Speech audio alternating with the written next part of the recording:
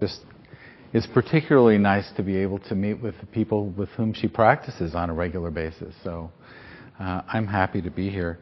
As Leanne said, I made my career in politics from almost every angle possible. I taught political science for a while. I was a political hack in the Capitol and ran for office and held office myself for 16 years in Yolo County. And have found it an incredible teacher, an incredible Dharma teacher. And so when Shaila asked if I would come and fill in for her, she suggested that since the political soup seems to be a bit thick out there these days, that maybe I could talk a little bit about politics in light of the Dharma and see if that might be of some help. Since, I mean, it's not just me, right? It's out there. It's out there.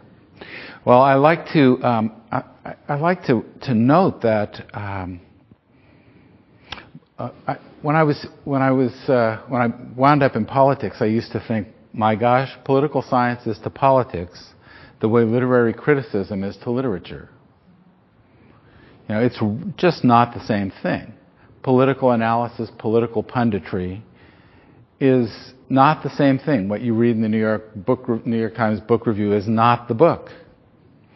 And all the political analysis that you do, or that you hear and are exposed to, is not politics. On the other hand, all of us are politicians. And people often go, oh, not me, I'm not. But we're all politicians. Politics is a human activity that we all do. We're not all professionals at it, you know, and that's to be expected. I can make some motions with my body that some people might recognize as running, but I'm not a professional runner. I can ride my bike, but not like Paul, who can ride 200 miles. You know, and if you're going to do something serious like that, if you're going to be a marathon runner or someone who can ride 200 miles on their bike, it takes some practice, and it takes some attention to training, to your body, to your diet, to, you know. That doesn't mean that the rest of us can't sort of run or ride a bike.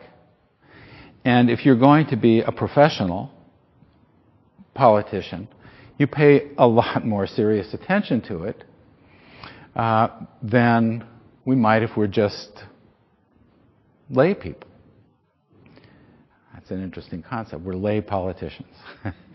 But we are about politics. Politics, now, you know, if you're a political scientist, there are political scientists who have made a career off of some definition of what power is and distinguishing it from influence and all kinds of issues of legitimacy. And but from the standpoint of practitioners, power is just a matter of getting what you want. It's an ability to get what you want. That's power. The ability to get what you want. If you can't get what you want, you can't get what you want. So at its heart, politics, political behavior, when we're being political, is just about desire. It's, well, the second noble truth, the cause of suffering, is about desire. It's about wanting. And it begins with discontent. Because you want things to be different. It also begins with delusion, because the idea, I guess, is that if we made things the way we wanted, then our suffering would cease. You know, so thinking that changing the world and making it the way we had in mind, that would straighten things out. That's delusional. You could change the world all you want, but dissatisfaction is built into us. So power is the ability to get what we want, wanting. How do we go about getting what we want, particularly from other people? Actually, that's really at the core of political behavior. is getting what you want from other people. Getting them to do what you want, getting them to behave the way you want. Now, the Buddha said that built into us, built into our experience, every moment, our experience is either pleasant or unpleasant. Sometimes, occasionally, neither pleasant nor unpleasant. And we get into trouble, of course, because we like that pleasant stuff, and when it shows up, we want more of it. And we don't want it to go away. And when the unpleasant stuff shows up, we go, and we want it to go away, and try to get rid of it. Right? And how do we behave? We try to maximize pleasant experience. We try to move the valence from the most unpleasant to the most pleasant. That's how we spend our time, pretty much. Or it's not just me, right? You know. The master art, the master political art is lobbying. It's getting other people to do what you want. And how do we do that? You know the old story about how you make a donkey move? You know, you dangle a carrot in front of them, and you hit them with a stick. And then you got the carrot and you got the stick, the enticement and the fear, the desire and the aversion, the wanting the pleasant carrot and not wanting the unpleasant stick. So how do we get what we want from other people? Well, it's not a mystery. We promise them things and we threaten them with things. We threaten them with unpleasant experience and we promise them pleasant experience. It's not very complicated. The trick is how deeply you can read the other person, how deeply you can recognize what will motivate them, forward or away, by attraction or not. So it's pretty simple. It's got infinite permutations, but that's what we're doing. When you're, on the playground and in kindergarten, you say, if you give me your peanut butter sandwich, I'll be your best friend. Or something like that. We did that kind of stuff. Now we say things like, I'd like to help your campaign, Senator, but it would be a lot easier for me to help if you were supporting our amendment. Same thing.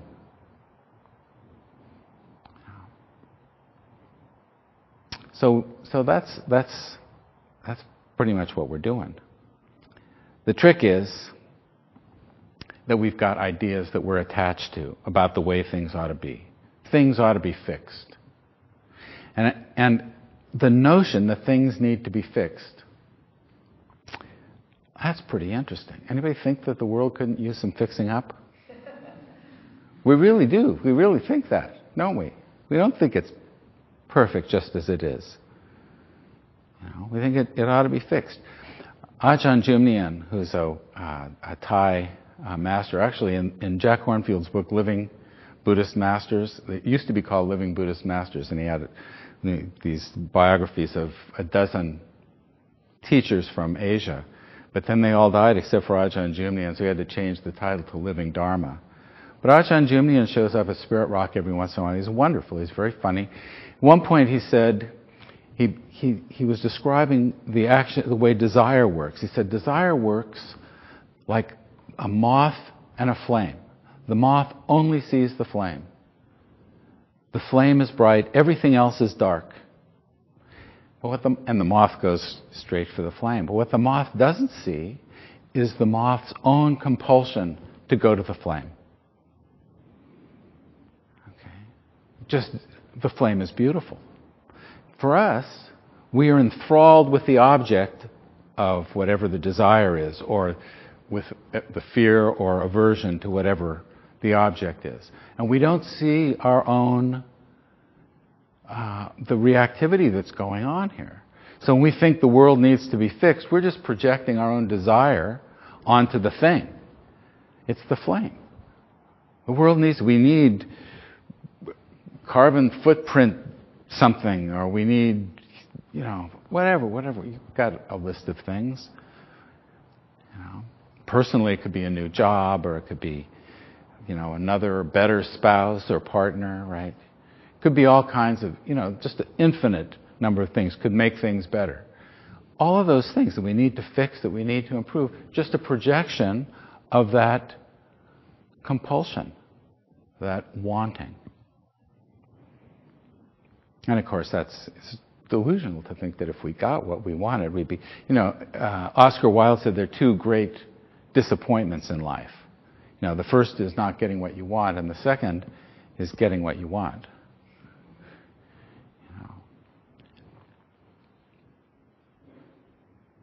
So we're attached, we are attached to our ideas about how things ought to be. Attachment to views, clinging to views is one of the four kinds of clinging that the Buddha identified. And we forget about views a lot. When we talk about, for years when we talked about pleasant and unpleasant experience, in my head I was hearing, it's nice and warm, pleasant. Unpleasant, it's too cold or way too hot, or, my body's achy or hurting, or, but the what's most common are thoughts that are pleasant or unpleasant. We don't even notice them as pleasant or unpleasant because we think the thoughts are the same thing as what they're referring to. The map, the thoughts, the perceptions, they're built in. Buddha says the mind represents the world to itself. Perceptions are built in to our experience of the world. And then we believe them. That belief, that's clinging. We're clinging to our idea of how things are the way we think they are. Things ought to be the way we think they ought to be. The fact that the map may not be the territory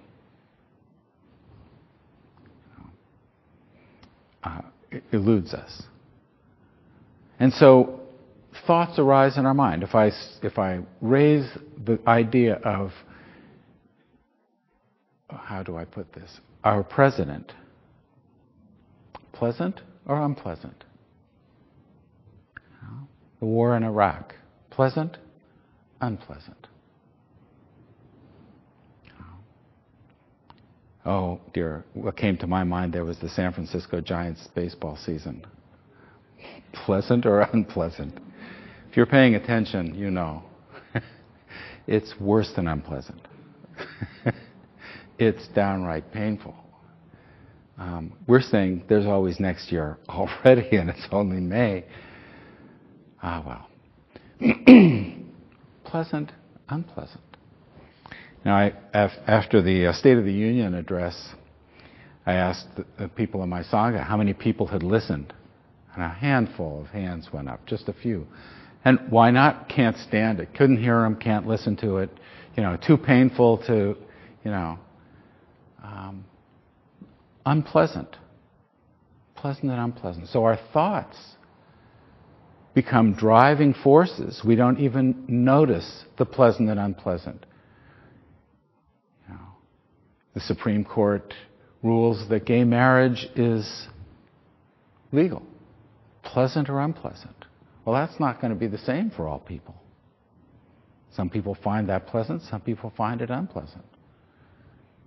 It doesn't have anything to do with the ruling itself. It has to do with the ecology of our own mind.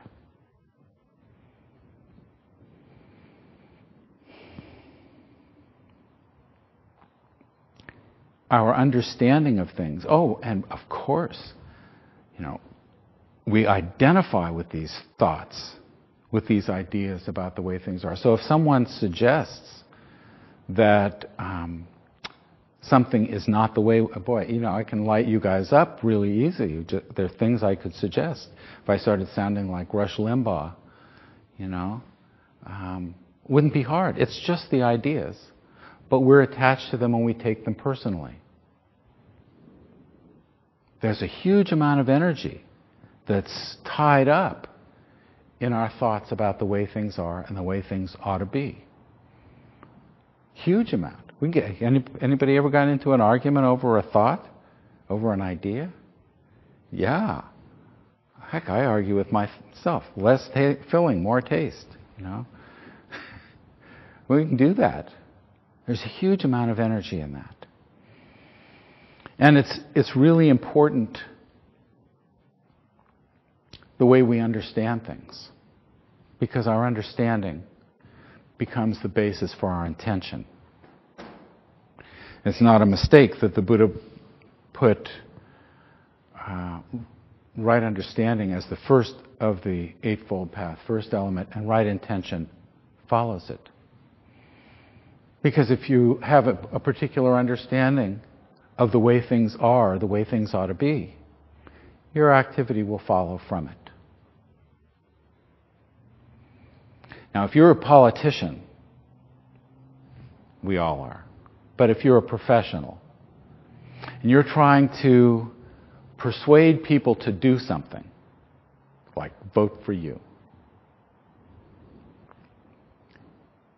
you want to conjure. I used to think of it as magical conjuring when I was doing campaigns. It was magical you conjure an image that's hopeful. Vote for my guy, and things will be great. Vote for the opponent. Fear. Think of how bad it would be. So the politics of hope and fear are built into our nature as sensitive beings that prefer pleasant experience to unpleasant experience. Going to vote for the person who is going to make things lousy? So usually, it's the politics of hope and fear. And broadly speaking, isn't the Democratic candidates are talking about hope? Obama is.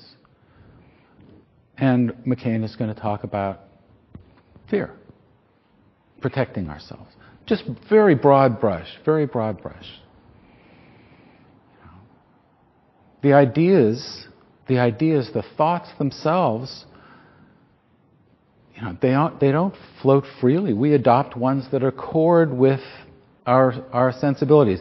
It's a great, my gosh, it's old now, a book called Ideology and Utopia by a German sociologist named Karl Mannheim. Basically what he said was, he noted, it was a study, and he noted that ideas of a better future, utopian visions, occurred more frequently among dispossessed people who wanted to see change. And that the ideologies of, maintaining all the good things we've got occurred more generally among the established classes. So even the ideas that we think are based in our interests, our wants, we think that we make these choices based on our own rationality, but we make the decisions based on what we want. So politicians pitch to you, and they pitch the politics of hope, politics of fear, maybe the politics of anger, the unwholesome intentions that the Buddha identified under the intention element of the Eightfold Path: desire, wanting, ill will, anger, and cruelty. We're not cruel, we think. We'll get to that. So you could want, think of all the things you want that are tied up in the, health care and clean up the environment and reduce our militarism, all the things we want. We want those, right? And then we could be going off of anger. So if your representative is Larry Craig, or one of the, or Elliot Spitzer knew it from far enough off that he left on the spot. But you could vote against someone who's abusing their. So sometimes in politics, and where I am, there's a guy who's running who is being accused of not really living in the area, and yet he's a current member of the Senate. He's taking his per diem, and so they're trying to make you angry at him. So anger could work, and cruelty. We think we're not cruel, but when you're applying a stick, what you're doing is intending to the prospect of harm, discomfort, unpleasant experience.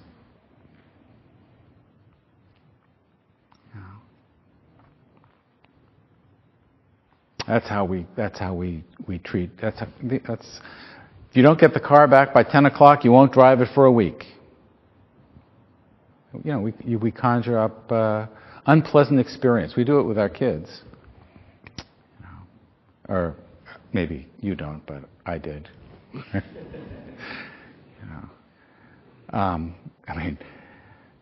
When things get rough, anything, reach for anything handy.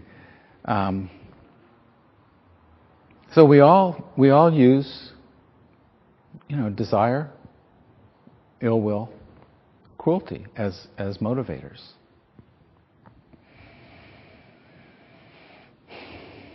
And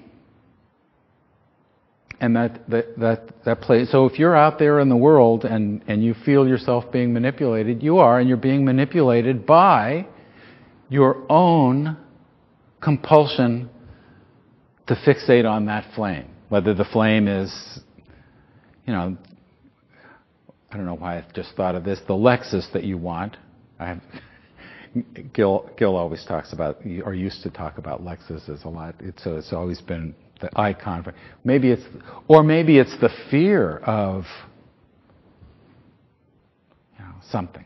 So there are a lot of people who will be motivated by fear or anger.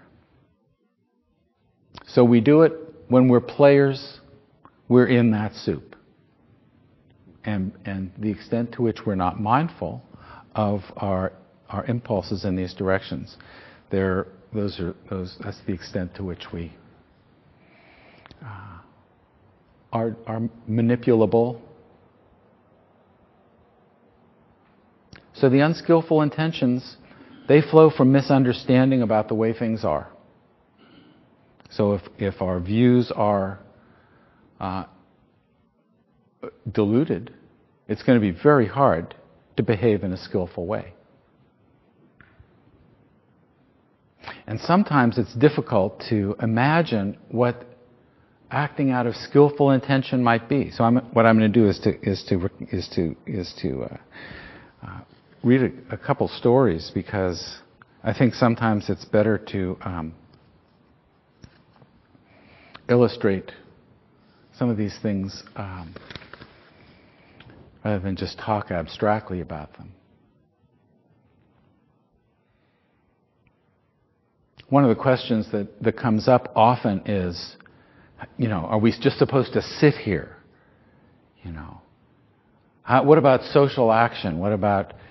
There's a great moment in the movie Gandhi where, I can't even remember what they were discussing, but he's in the room with all these people, and they all rise and they're going to go out and do stuff, and Gandhi says, let me just ask one question. Are you going out to be helpful, or are you going out to punish? So if our motivation for our own political action is anger, it's very different than if our motivation is compassion. Are we going to help? Are we going to punish? If we perceive what we think is social injustice, are what we're going to do is to go spank the perpetrator, or are we going to provide some help to the victims?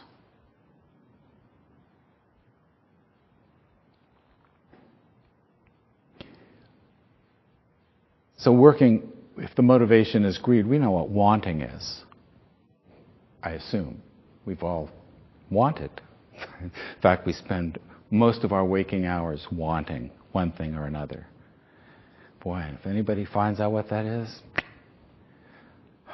speaking as a practitioner. On the other side, what would non-greed look like? I'm going to read a story from the canon, from the scriptures. The Buddha was living with, he always lived with, thousands of monks? There's always thousands of monks. I think that just means a lot. With lots of monks, and in a place called Kosambi. And at that time it was a big enough sangha of monks that there had become a master of the teachings and another master of the discipline, the rules of the sangha. And one day the master of the Dharma left us a bowl with water in the latrine, and the master of the discipline said, "That is an offense, you need to confess." And the other guy said, "No, I didn't. Yes, you did. No, yes. No, yes." And then pretty soon the sangha was choosing up sides, and it got pretty unpleasant. And the Buddha said to these guys, "Cool, this is probably not so many words, but in Pali he said it. Lighten up." And no, they said, "Just don't worry your little enlightened head about this. We'll take care of things." Of course, not. So pretty soon the Buddha split. Now, to jump to the end of the story, I love the way this one resolved, because the Buddha split, and then what happens to the monks? Well, the people in the town, upon whom the monastics depended for their daily bread, literally, or their daily curry, they said, you're squabbling. You just drove the Buddha off. No more alms for you. It's a pretty big stick. So, of course, they made up. And the guy said, "Oh, maybe it was an offense." And they said, No, it's just fine. And then they had to go find the Buddha and bring him back. So just a nice illustration of stick. So the Buddha found himself, he went to visit his cousin, Anuruddha. And Anuruddha was living with, he'd become a monk, and he was living with a few other monks someplace. So the Buddha shows up, and after greeting him, he says, "I hope you all live in accord, Anuruddha, as friendly and undisputing as milk and water, viewing each other with kindly eyes." "Surely we do, Lord." "But, Anuruddha, how do you do this? How do you live thus?" And the Venerable Anuruddha replied, "Lord, as to that, I think that it's a gain and good fortune for me here that I'm living with such companions in the holy life. I maintain acts and words and thoughts of loving kindness towards these venerable ones, both in public and in private. And I think, why should I not set aside what I am minded to do and do only what they are minded to do? And I act accordingly." It's a pretty high bar. You think of taking that attitude in regard to those with whom you live? But it's non-greed. It's the motivation. It's an intention. That's not all about me.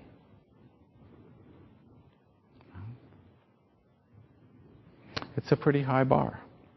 But nothing wrong with a high bar. Nothing wrong. The North Star, if it stands high enough above the horizon, you can actually see it. Well, maybe not from here. Just the air. No judgment involved. Non-greed. Non-anger. What does non-anger look like? Oh, this is a story that I was pointed to by Carol Wilson. We all know about Martin Luther King and the sit-ins in the early 60s. Carol pointed to this book by David Halberstam called The Children. Stunning. Absolutely stunning. And so I ordered it because I didn't realize it was 750 pages long. And it's about the kids who were on the street, mostly, who were taking part, starting in the sit-ins in Nashville. A guy named Jim Lawson, who was a Baptist, I believe he was Baptist, a Baptist minister, a graduate student actually at the time, in seminary, and he was the one who taught the nonviolent tactics to the students. And actually, I'm convinced that without that, nothing would have happened, because the cops would have slapped them down, and everybody would have said, well, they were acting out, they had it coming. It's like that moment in Gandhi where they're just beating the people down one after another, and eventually, when TV was there, and you watch Bull Connor and Jim Clark turn the dogs and the fire hoses on children, that was it. This is a story about Jim Lawson, told by a guy named Bernhard Lafayette, they were walking from the church to the lunch counters in Nashville.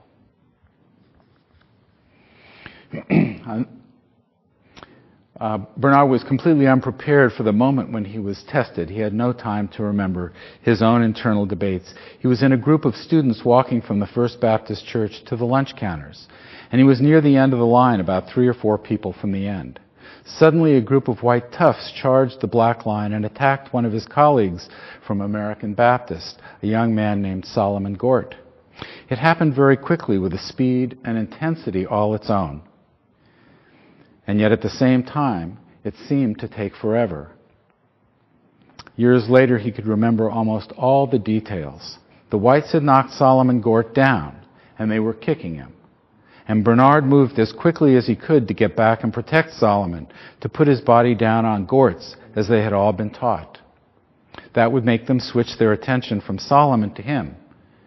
And they did, beating and kicking him instead. Just then, Jim Lawson walked over. He did not rush over as if to an accident or as if to stop a beating. Instead, he walked over calmly, as if to a long-standing appointment. It was as if he knew all along that Solomon Gort was going to be knocked down and mauled, and that Bernhard Lafayette was going to try to protect him. Lawson's arrival shifted the attention of the whites from the fallen Gort and Lafayette to Lawson. The thing about Jim, Bernhard remembered, was that he was so utterly self-assured, so confident, as if he were accustomed to dealing with white toughs beating up fallen black demonstrators every day of his life. Jim seemed nonchalant, just another day at the office. The leader of the whites was sporting what was the prevailing uniform of the day for white toughs: black pants, black leather motorcycle jacket, a duck's ass haircut. When he saw Lawson, he was enraged by Lawson's coolness, and he spat at him. Lawson looked at him and asked for a handkerchief. The man, stunned, reached in his pocket and handed Lawson a handkerchief. And Lawson wiped the spit off himself as calmly as he could. Then he looked at the man's jacket and started talking to him. Did he have a motorcycle or a hot rod? A motorcycle was the answer. Jim asked a technical question or two, and the young man started explaining what he'd done to customize his bike. Amazingly, Bernhard thought, these two men were now talking about the levels of horsepower in a motorcycle. A few seconds earlier, they seemed to be sworn enemies, one ready to maul the other. By this time, both Solomon Gort and Bernhard Lafayette were back up on their feet. The line was moving again, and Jim and the young man were still talking about the man's motorcycle. In that brief, frightening moment, Jim had managed to find a subject which they both shared, and had used it in a way that made each of them more human in the eyes of the other. As they walked away, Jim waved to the man, and the man remained still, neither accepting the friendship nor, for that matter, rejecting it. It had been a marvelous example of Christian love for Bernhard. Non-anger. Pretty high standard. Again. Nothing wrong with high standard. Non-cruelty. Cruelty, the punishment, the stick, the thing we apply to try to encourage people to do what we want. It's usually, it can be pretty painful.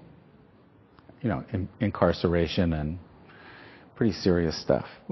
Even a traffic ticket, there's pain there. Non-cruelty. A couple of examples from Jack Kornfield's book on the art of forgiveness. This first one is about the Babemba tribe. I looked this up. This must have been a story from the past because the Babemba now number about 70,000. So this isn't sort of like a little village anymore. It's near Lake Tanganyika in Africa. In the Babemba tribe of South Africa, it's not really a tribe, 70,000, picky, but 70,000 doesn't sound like a tribe to me. It sounds like Davis. The tribe of Davis. Well, anyway, when a person acts irresponsibly or unjustly, he's placed in the center of the village alone and unfettered. All work ceases, and every man, woman, and child in the village gathers in a large circle around the accused individual. Then each person in the tribe speaks to the accused, one at a time, about all the good things the person in the center of the circle has done in his lifetime. Every incident, every experience that can be recalled with any detail and accuracy is recounted. All his positive attributes, good deeds, strengths, and kindnesses are recited carefully and at length. The tribal ceremony often lasts several days. At the end, the tribal circle is broken, a joyous celebration takes place, and the person is symbolically and literally welcomed back into the tribe. Non-cruelty.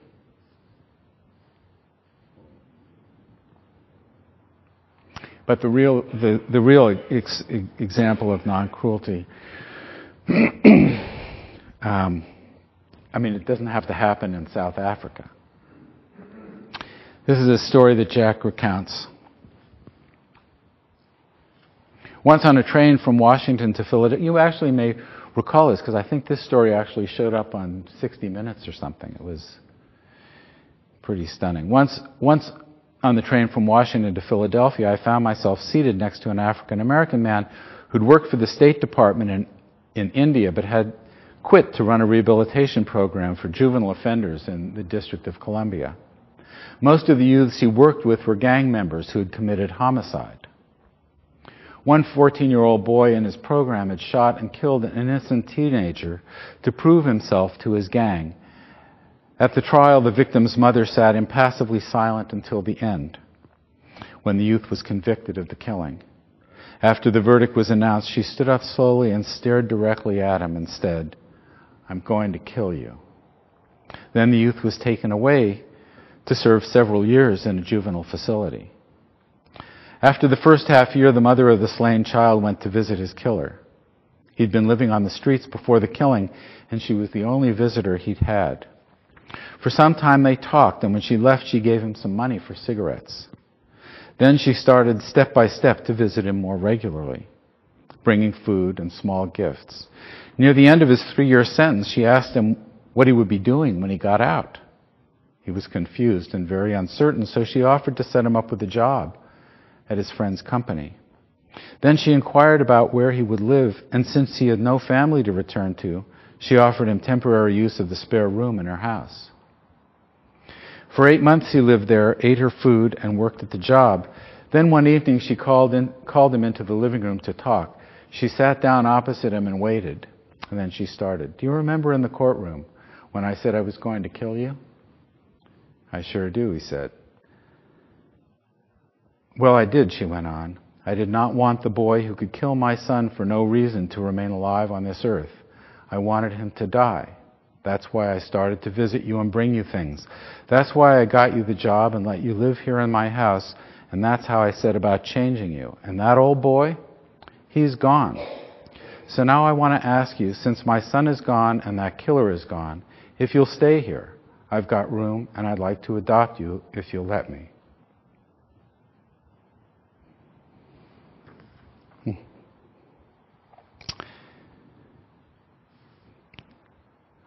non-cruelty.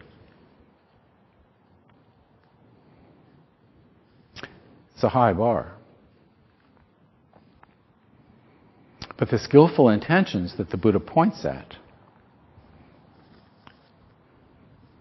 are models for us. Political behavior, the politics that we engage in every day, that manipulate us every day based on our own desire and aversion,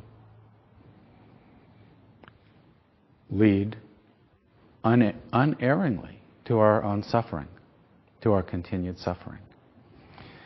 You know, there's one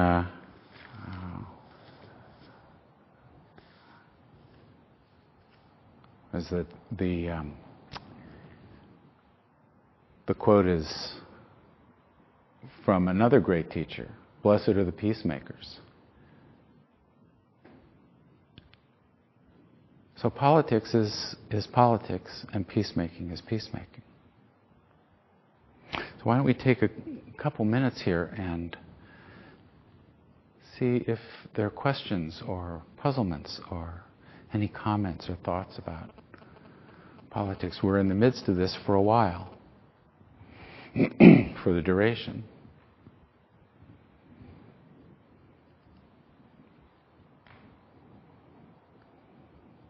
Please. What's your experience with the politics of Buddhism? The politics of Buddhism? I'm not sure. Politics is politics. So, if you're talking about historically, like the emergence of the Mahayana in response to the monks who preserved the Abhidhamma became the authorities, and the Mahayana, there was a rebellion there. Politics is politics, and it flows from delusion, from the delusion that we can fix things according to our understanding of how things ought to be and make things better and eliminate suffering. You could eliminate all the oppression on the planet and not eliminate suffering. Because dukkha is built into our... the way I see it is, if satisfaction is an issue for you, you're going to be dissatisfied.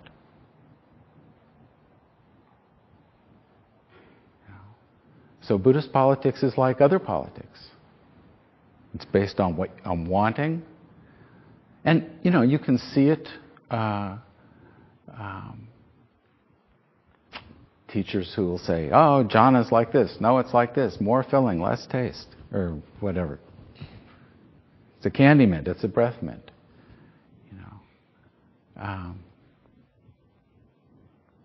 Buddhist politics is like other politics, and we're all doing it all the time. We usually do it pretty unconsciously.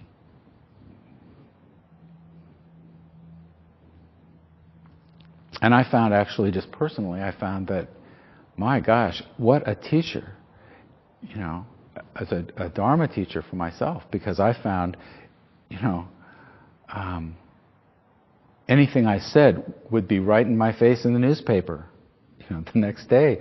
So I had to be careful. I remember getting a phone call one morning. I was off at a conference, and a phone call came in. I was in a dispute in the community, and, my pager went off. I had a pager. And the pager went off. So I go to get on the phone. It's the newspaper reporter. So-and-so said this about you. And what's your reaction? And boy, my reaction was unprintable. And I found that actually I could watch my attitude change in the course of the sentence. And I said, well, if they were to say that I was, I can't even remember what the content would be misleading, I think was the word that I used. And I had to adjust that reactivity on the spot, because what a great teacher.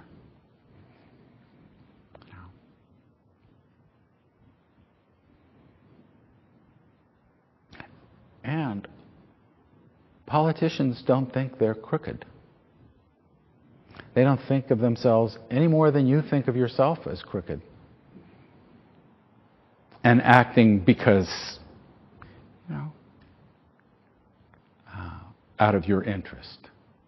Because your interest is everybody's interest. Isn't that right?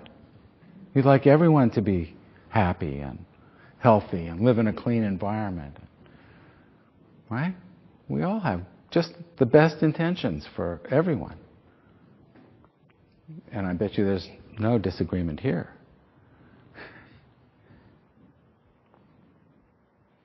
Please.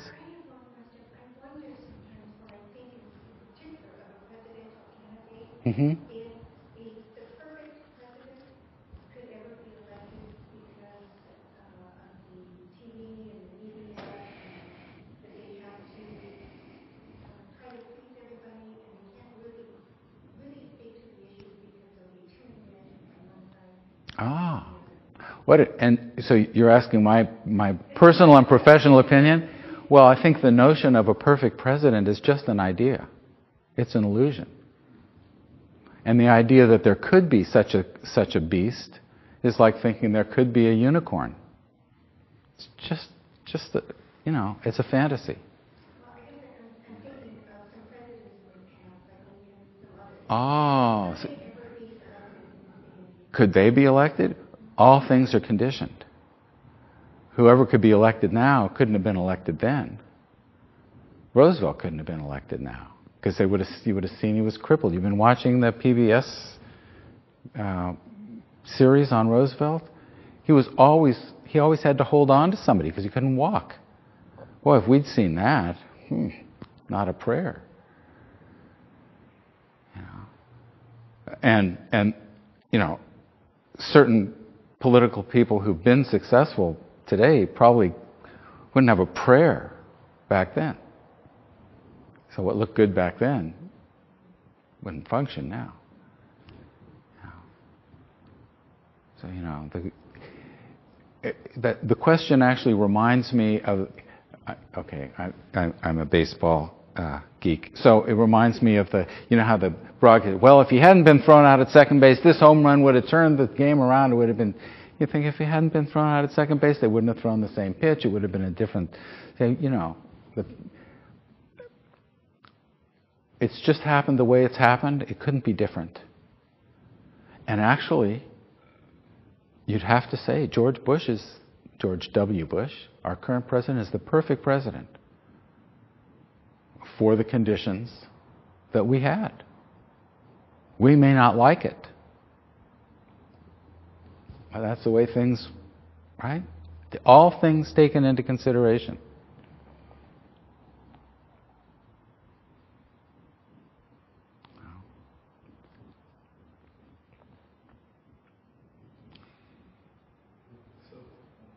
Please. So the question is,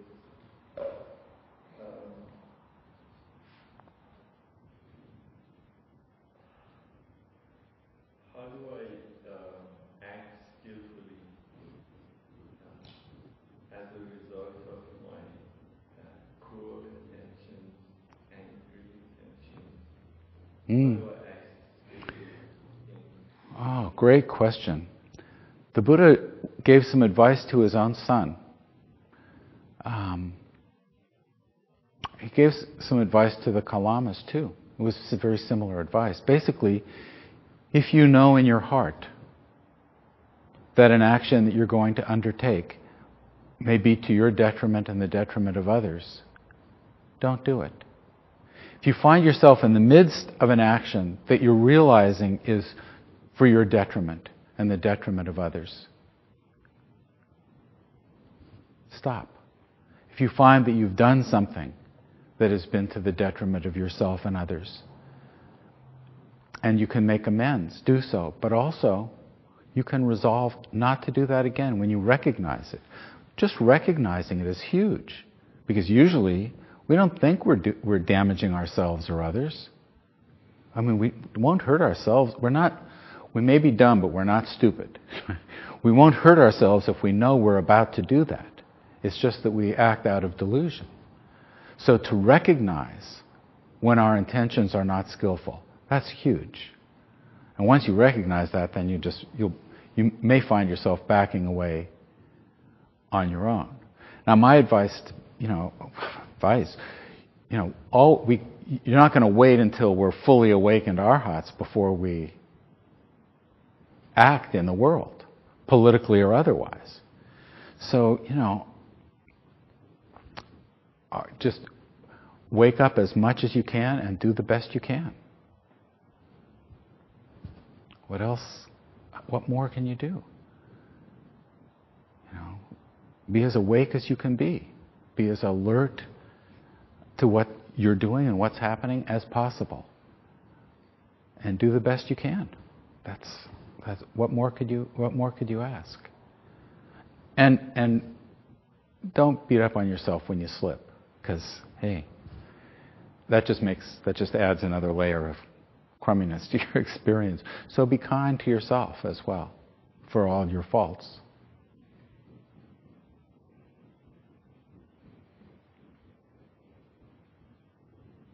Please. I get asked pretty regularly by my partner, so what are you supposed to do? Just sit there? It's like Sylvia's book, don't just do something, sit there. Yeah. And that's one reason I was particularly interested in hearing your talk. Uh-huh. And, but what you said,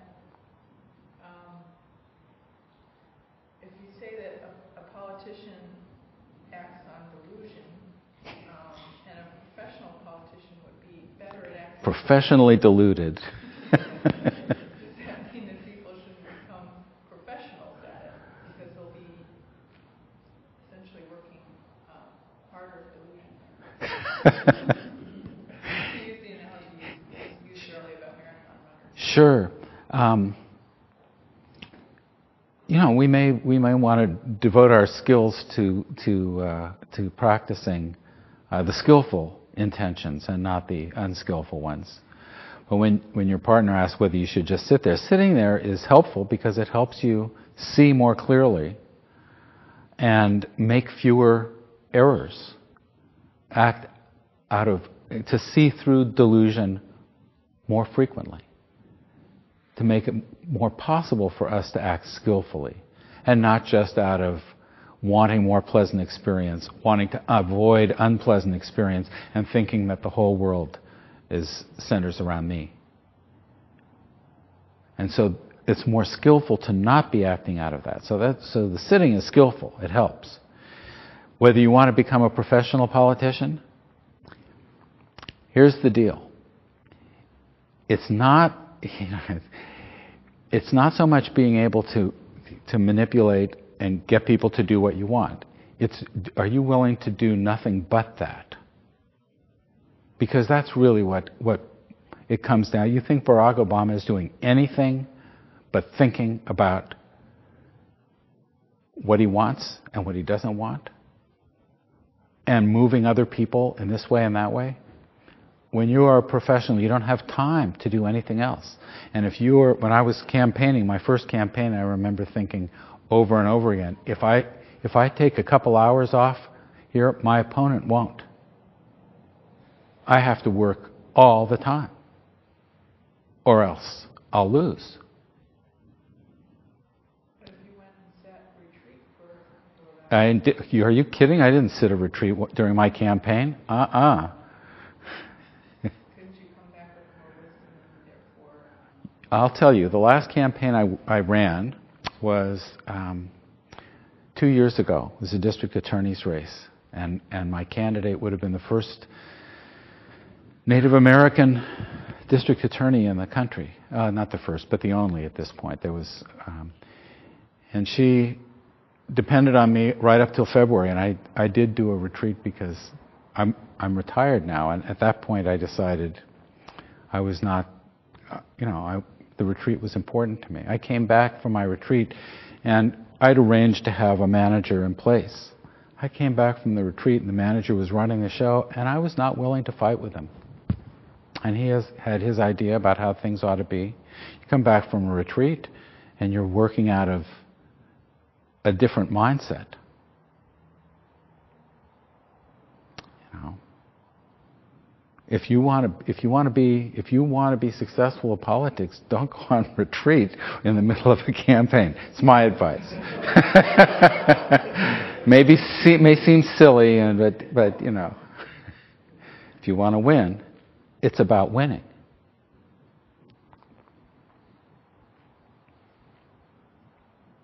And we all want to win, right? That means just get what we want. We want to prevail in an argument. We want to be recognized for all our accomplishments and wisdom.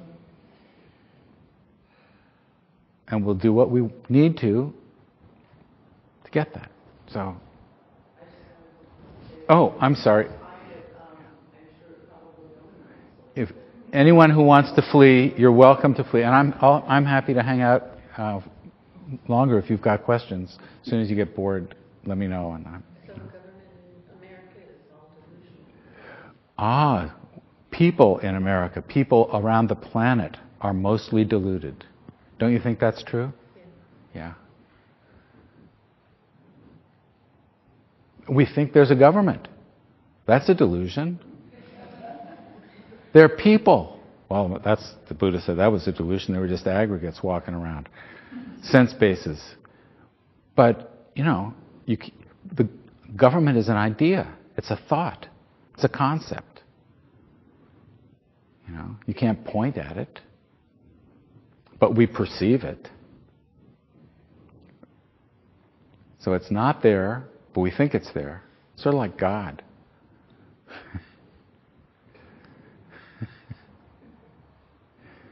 And something's there, something's going on.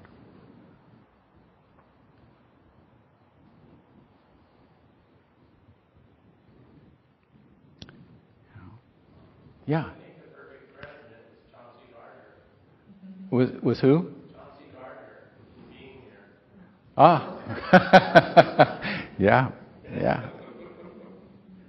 Yeah. And you know, we notice your own aversion to things, notice your own desire for things, and treat this as an opportunity to see how you work. And I thank you so much for your attention to the Dharma. Thank you for listening. To learn how you can support the teachers and Dharma Seed, please visit dharmaseed.org/donate.